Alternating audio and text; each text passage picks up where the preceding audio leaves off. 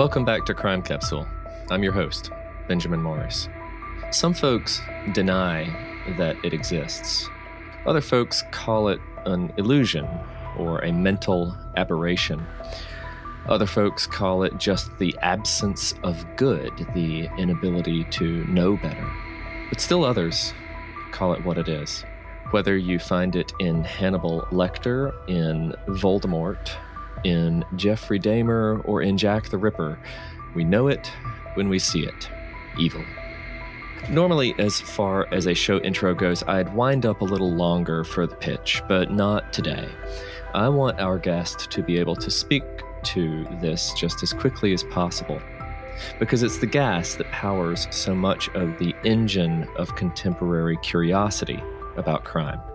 It's the dark matter of the universe that keeps our telescopes trained at the night sky, wondering what it is, where it came from, and what to do with it.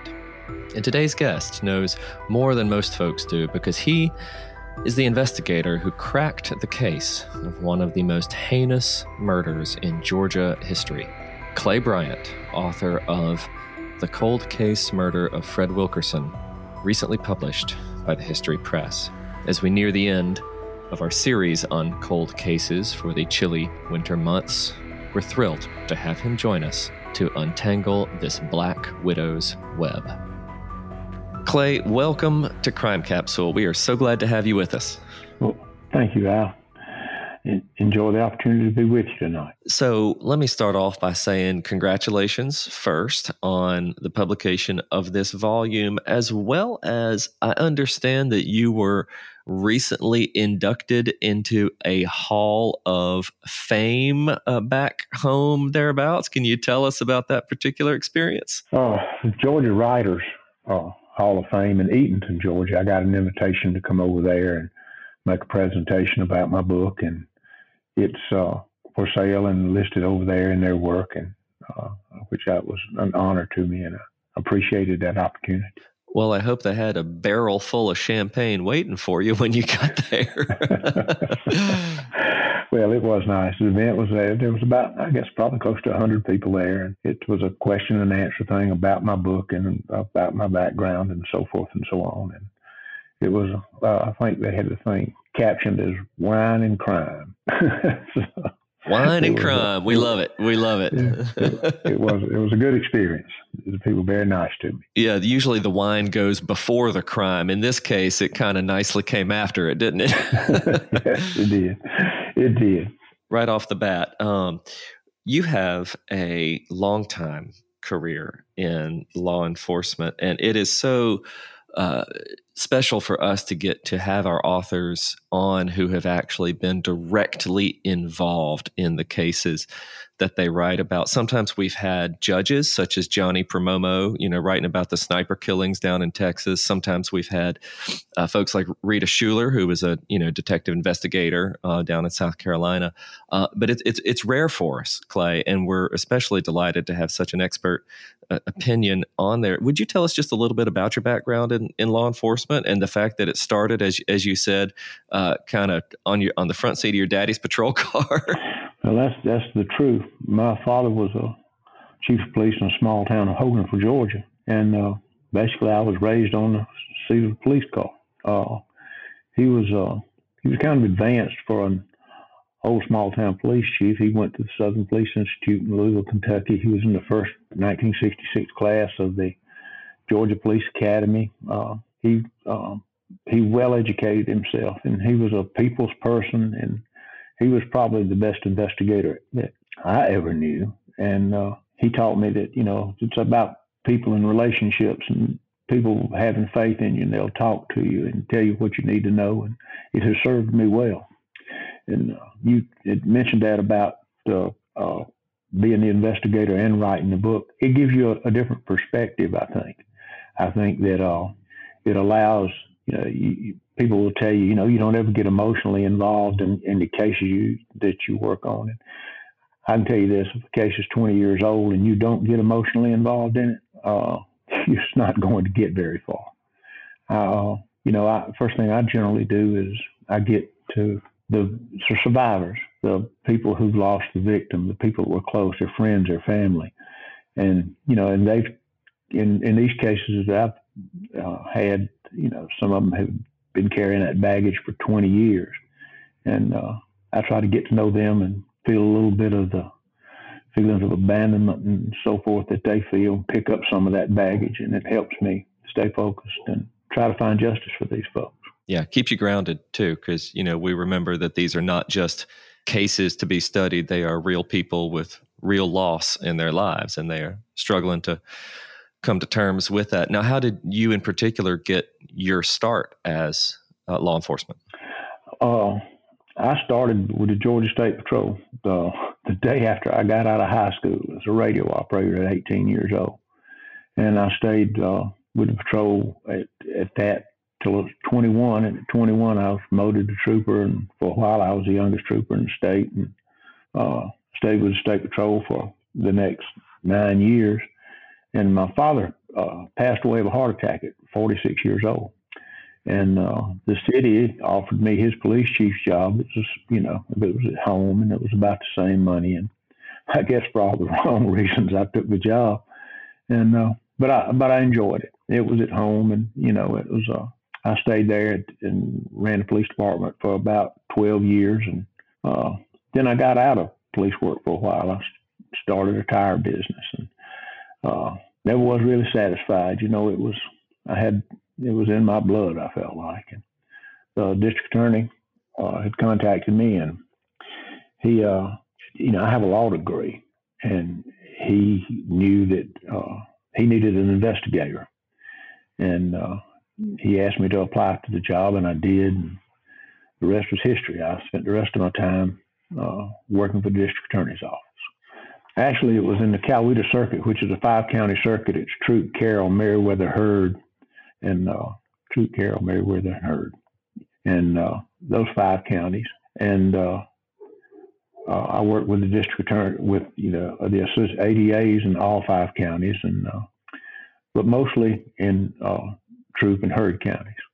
But I had a good relationship with the folks, and worked for a good guy. His name was Pete Scandalakis. He's the head now of the Georgia Prosecuting Attorney Council. But it was through him and the opportunities that he gave me, I was able to do what I did, and I appreciate him for it. Pete figures prominently in your book, of course, and he's got a big old role to play. Once you get down into the details of the case. Let me ask you this real quick: how many, when you were serving as an investigator in that role, about how many cases were y'all turning over a year with this 5-county circuit? I mean, y'all must have been cranking them out, huh? Well, 3 of the counties we would have somewhere around 1,000 criminal cases per county. Coweta, Troup, and Carroll were the big counties with populations, 75 to 100,000.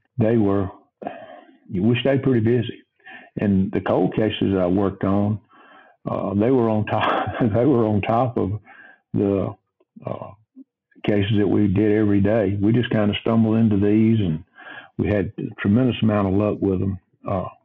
As a matter of fact, I got invited to a seminar in Charleston. I'd had a case or two where I had some involvement with the NCIS, the Naval Criminal Investigative Service. After them coming familiar with me, they invited me to Charleston and to a seminar, and actually they used a couple of my cases that they taught the class with. They came up with a thing called the element of solvability.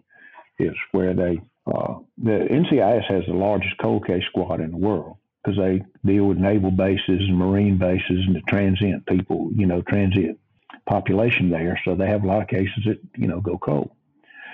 And anyway, this element of solvability, they took a case, and they give numerical values to like the age of the case, the fact that witnesses are gone, or how much physical evidence is no longer there. They came up with that, and they applied it to my cases, and they said that during the time that I operated, that I was the most prolific cold case investigator in single event homicides in the country, to their knowledge. Oof, so that was it was a shock, but They didn't send a check for it, though. Well, that was their oversight, but, you know. We'll forgive them that, but only just. No, actually, it was quite an honor. You know, it was quite an honor, and there's nothing in the world that gives me any more pleasure or pride than to be able to right a long-standing wrong, especially to the degree that these were. It's fulfilling, to say the least. It's hard for us to be able to express how much we appreciate your efforts, you know, I mean, and here we are coming on long after the fact, but we sure are grateful. Now, you've written 2 books. The one we're going to be talking mostly about today, about Fred Wilkerson, is your second book. Give us just a quick sketch of your first one, which came out not too long ago. The first book I written was a lady. Her body was in a well as well, but it was found quickly. It was the worst case of spousal abuse you could ever imagine. 1970, and the irony of this was it happened just outside the city limits of Hogansville, Georgia, and everybody in the world knew that pretty much the story about what was going on in the house and the things that happened, and you know, the woman, her husband literally stomped a child out of her at one point in the early 60s. Goodness. And there's no words to describe it. But anyway, my dad got a call from the sheriff's office and said, hey, would you go out there and take some photographs for us, back in the Polaroid days, you know? And I was in the police department with him. He said, you want to ride out there with me? And it was Junior Turner had found the lady in the well. They'd been looking for her since the night before. She'd actually had hid under his house to get away from her husband, who had just beaten her. Her name was Gwendolyn Moore. And there was some shenanigans went on about the case, the investigation, and basically they didn't want to solve the case. The case was solved. For whatever reason, the man just got scot-free away with it. And in 2002, I'd been at work. My daddy had some really strong feelings about this case. Every time he'd see his old man, he'd say, you know, he ought to be on death row in Tattenall County for what he did. And but you know, an inch as good as a mile, and it was literally a stone's throw outside the city, and he had no jurisdiction there. And 33 years later, I went to work for the DA's office, and I'd been to work about 10 days. Investigator called me and said, Clay, do you remember a case where a lady was in a well in Hogansville just outside of town? And as crazy as it seems, I said, not only do I remember it, I was standing there when she came out of the well. A niece had found a death certificate for this woman that from an aunt she didn't even know she had. And it's clearly marked on there about the injuries she had, the cause of death. And it was, for whatever reason, it was just swept under the rug. And I picked the case back up. The DA got involved, and we did a skeletal autopsy, and the highway process was broken. So we were able to prove strangulation. Absolutely. That high old that's that telltale. Absolutely. And it was, but she'd been down for 33 years. And it was kind of strange in the autopsy, you know, all her bones were black as ebony. And I didn't realize that. And I asked the pathologist, why was that? And he said, because it was tannic acid from the clippings in the cemetery. And then, you know, the old coffin, it was full of water. The vault was. And he said, those clippings and the tannic acid just bleached everything, just like I say, black as ebony. But everything was well preserved. How about that? It was something. Learn something new, even from the deceased, you know. I mean, that is really something else. Well, I know you did your daddy proud in bringing that one to justice. And I'm sure he was smiling down on you that day. There was a bit of irony in that, too. I say irony, it was a circumstance. I wrote that book as I was investigating the case. I'd just come home at night, you know. Heck, I knew everybody involved in it. And that'd be on my mind. I couldn't sleep, and I'd go in there and start writing. That book stayed on the shelf for 20 years. Never tried to get it published or anything. And I went to a dove shoot out at a friend of mine's house, and the professor of creative writing at LaGrange College was there. And Dr. Williams, he just had a book published, and he was talking about it. It was a social dove shoot, and it was afterwards, so you pretty well figured out. I looked at him, I said, hell, Doc, I wrote a book. There you go. he said, I'd like to read it. I took him a copy of it, and he asked me, he said, have you ever done anything with this toward getting it published? I said, Doc, I don't know anything about it. He said, well, I do. And he said, would you mind if I submitted it for you? And he did, and I didn't even know the process of it. And about a month later, a guy from Arcadia, the history press, called me and said, Mr. Bryant, we want to publish your book. Well, there you go. Before that, I couldn't even spell author. Now I are one. And twice over, indeed.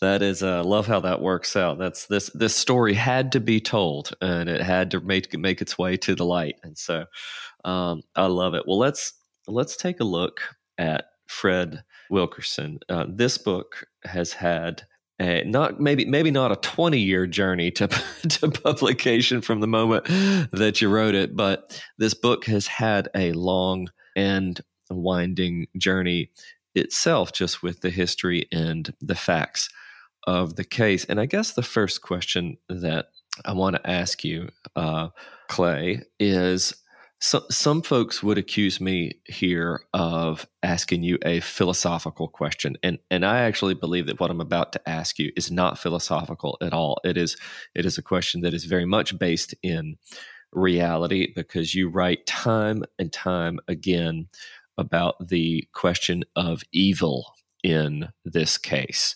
And I just think we need to go straight to the heart of it right up front, because here you say in Cold Case Murder of Fred Wilkerson that you have never in all of your years as investigator and law enforcement officer encountered anyone or anything as evil as the lady who killed this man. Now, why do you say that? She involved herself in his life, and she had a history of involving herself, especially in the financial dealings of other people. But this guy, if you look at the way that the things that it cost him and the lengths that she went to cover this up, this was planned to, you start talking about premeditation. This was, every step was planned. After the man was in the well, less than 100 yards from where she laid her head every night, she wrote a check every 6 months for a life insurance policy that after she had him declared dead at 7 years, she collected the life insurance policy she'd been paying on ever since that she killed him. What kind of evil, what's it take to do that? And she didn't care anything about his children and the fact that everybody in the world had been looking for the man. He was killed in 1987. We recovered his body in 2003. Family got to, and to the very end, she denied everything. And we had, once we put the case together, the case was just rock solid. And it was just, she was just inherently evil. And I don't know, this is the only victim there ever was. There's some other questionable things that I wonder about. Sometimes when we start looking at criminal behavior, there are some rationalizations that are called for. Somebody acts out of desperation, say, somebody feels like they're painted into a corner, whether it's financially or whatever, and they have no other means but to, rob that bank or whatever it is. Every now and then, you find some accounts for what we call criminal behavior that sort of say, well, I can kind of put myself in that person's shoes, and I don't know what I would have done if I'd have been as down as out as they were. But then you get the flip side of that particular coin. Then you get the folks where you just say, I don't understand this at all. How could a person do this? What lengths would they go to from beginning to end to cause such suffering and harm? And it just leaves you kind of troubled. She was willing to go to any means necessary to get anything that she wanted. And she did the same thing with her family. She did the same thing with other people that she had run different scams and schemes on. And I don't understand it myself. And I guess I'm glad I don't, to a degree. I would hate to think that way. But at the time, she was probably the most evil, conniving person that I'd ever dealt with. She was cold-blooded.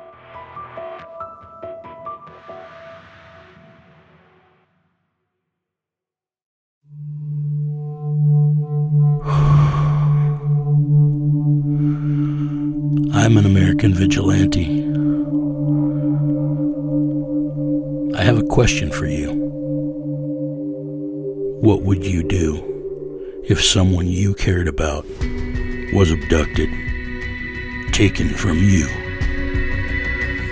Would you call me? Would you care about how I got them back? Download American Vigilante now.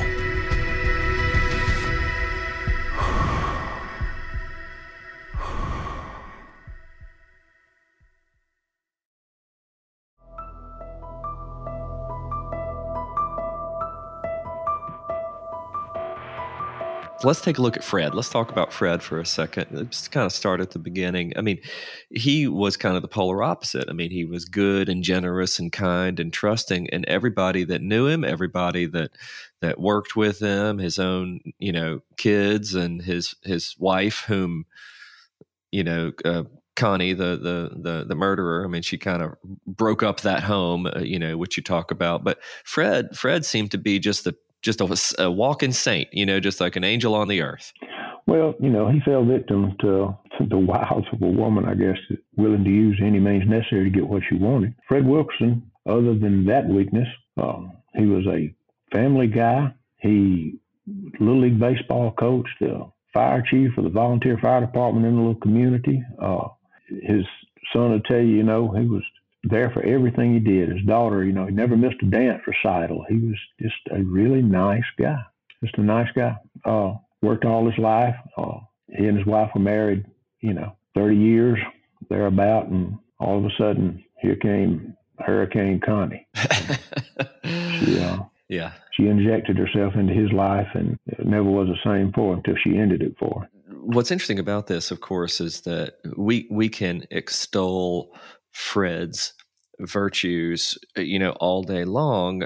But what's interesting about them, Clay, is that in this particular case, his personality became evidential, right? Because everybody knew him to be this type of guy, dedicated to his family and, trying to do the best he could by them, providing for them, reliable worker, showed up on time, took new jobs, hard jobs to make ends meet, that kind of stuff. When he disappeared, everybody knew something was wrong. He just wasn't the type of guy to just up and vanish, was he? It was totally 180 degrees away from his character. And the thing that I never did understand early on, and I wasn't involved in the investigation in 1987 until I fell into this in 2002 or 3.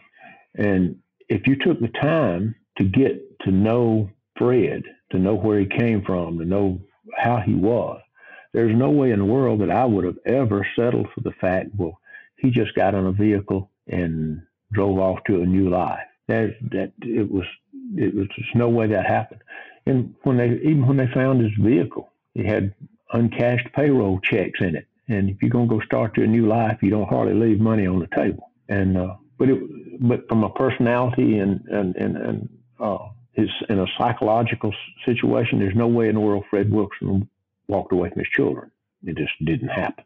And I just don't understand how sometimes that they came to that conclusion, other than the fact that they were at a dead end and there were some things that I would, if I'd been doing an investigation early on, I'd have followed up on a little closer. And some of those things were the things that allowed us to locate Fred and let the family have a Christian burial for him, Yeah. It's funny you should mention the starting a new life theory, because our regular listeners will know we just had an author from Northern Ohio on, Jane Terzillo, and she actually has a case which seems to match that description fairly closely, of a police chief up there named Mel Wiley, who, he just up and vanished one day, but, vanished very carefully, and his car was found next to an Amtrak train station. And, there's a strong speculation that he just got tired of doing what he was doing, and he went out west of California, or went maybe down south to Florida, and just left it all behind, because there was never any evidence of foul play, But here, of course, we have strands of evidence that begin to point to a kind of foul play. Will you just tell us kind of what happened the night of that Thanksgiving dinner, the kind of the last night that Fred Wilkerson was seen alive? Fred ate Thanksgiving dinner with his family, his sisters. After that, Connie Quedens she had taken everything, He had bought property, and he and she had went and got a building loan for the house and whatnot. And he was part owner of everything until she told him that, I want to. In her divorce, she said, I want to be able to have a better financial outlook. So I would like for you to deed all this over to me. He deeded the 23 acres of land to her on the deed for love and affection. And as quick as the house was completely built, he had moved his son, Tim, in with him. They were living in the house as well. As quick as the house was built, she wanted a swimming pool.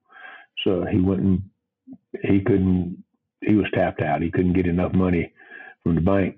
They wouldn't loan him anymore. But a friend of his signed a note with him, built a swimming pool. As quick as the house was in order the way she wanted it, she put he and his son out, and through means of having another man co-sign with her, she was able to buy the building loan out and put a mortgage on the house in her name solely, and it was all planned. I mean, but that particular evening, Fred's friend had told him, they were lifelong buddies, and said, Fred, the money is not the big thing. It's just I just cannot tolerate that woman being able to get over on you like that. If you don't go, I'm going to send you up to my lawyer, and I want you to sue her to try to get part of your money back. Fred, under duress from his friend, went to see a lawyer, his friend's lawyer, on Monday. And the lawyer did advise him. He said, I think we do have a cause of action for you to recover some of your money. And at that point, he draws up a lawsuit, and they file a lawsuit. And on Monday, and on Tuesday, she served with the lawsuit. She was supposed to go to Florida with her family on Thursday. She had already moved the ex-husband back in to the house that Fred built. And it's unbelievable. But anyway, she jumps up on Wednesday after getting a lawsuit, and she tells her husband, you and the boys, y'all going down and see Uncle Rudy in Tampa or St. Petersburg, and I'm going to stay here. I have to work. Well, that evening, what we suppose happened was that after Fred got through with supper, he was supposed to take a trip the next morning. He and his son were going to leave and go together. He had permission for his son to ride with him. I think they were going to Tennessee. They were worked for fast food merchandisers, and Tim was going to take off with him because it was, he didn't have to be in school or anything. And as it turned out, Fred never showed up. So what we surmised was when Tim got home that night, his dad was gone, and they never did go anywhere. The next morning, they were supposed to leave at 5. No dad. He never showed up, never heard anything. Totally out of character. Would have never. Fred Wilkerson, if you knew him, that was beyond the pale for him. And as it turns out, the next 17 years, Fred doesn't show up. And during that period of time, there are several things and red flags that I think that were raised. It should have led to a much quicker conclusion to this case, but for whatever reason, it just fell fallow. And it was kind of strange the way it came to us. We just saw the Moore case, and it got a little notoriety. And we had a storm, and district attorney's vehicle he just bought a new pickup truck, and a tree fell on it and just demolished it. And Tim Wilkerson at that point owned a body shop. He asked me, where would I take it? Where do you think I don't take my truck? I said, I'll take it to West Georgia Paint and Body. We got up there, and Tim was talking, and he congratulated us on that case. He said, boy, I'd give anything somebody would look at my father's case again. And Pete asked me if I would be interested in doing that. And I said, sure. And within about a month, we had recovered the body and made an arrest, and it was worked out very nicely.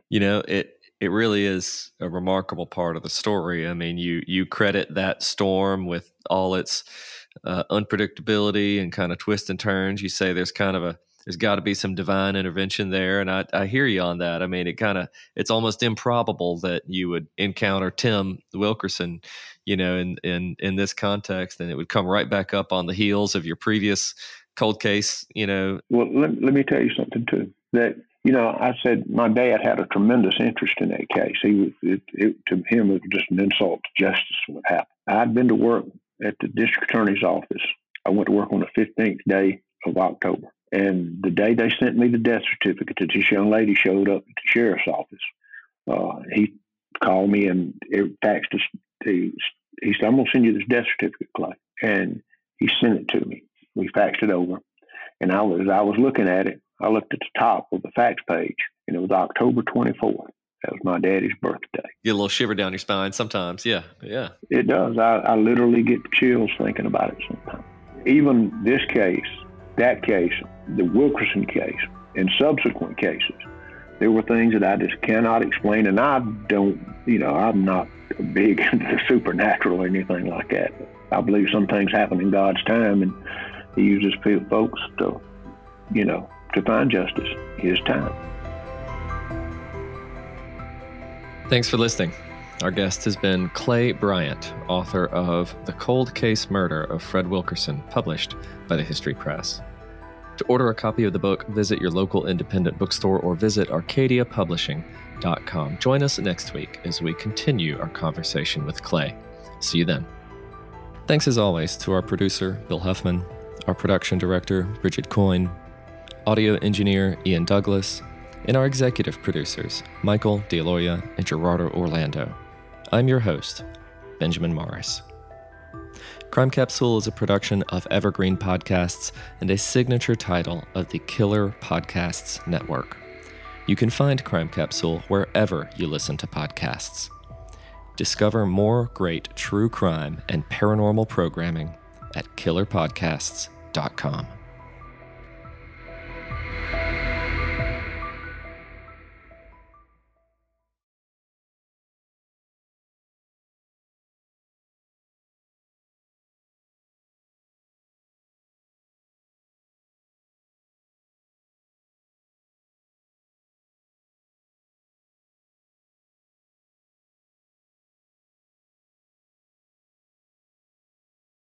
You might be surprised to know that not all serial killers are straight cisgender white men, and the victims of true crime are not a monolith either. She's Wendy and I'm Beth, and together we host Fruit Loops Serial Killers of Color, a true crime podcast. Together we take deep dives into the true crime stories about marginalized and minoritized perps and victims that often go untold. We also provide the context and nuance that these stories deserve. At Fruit Loops, we're serving up true crime with a side of history, society, culture, and some fun. Listen to Fruit Loops Serial Killers of Color on Spotify, Google Play, Apple Podcasts, or wherever you get your podcasts.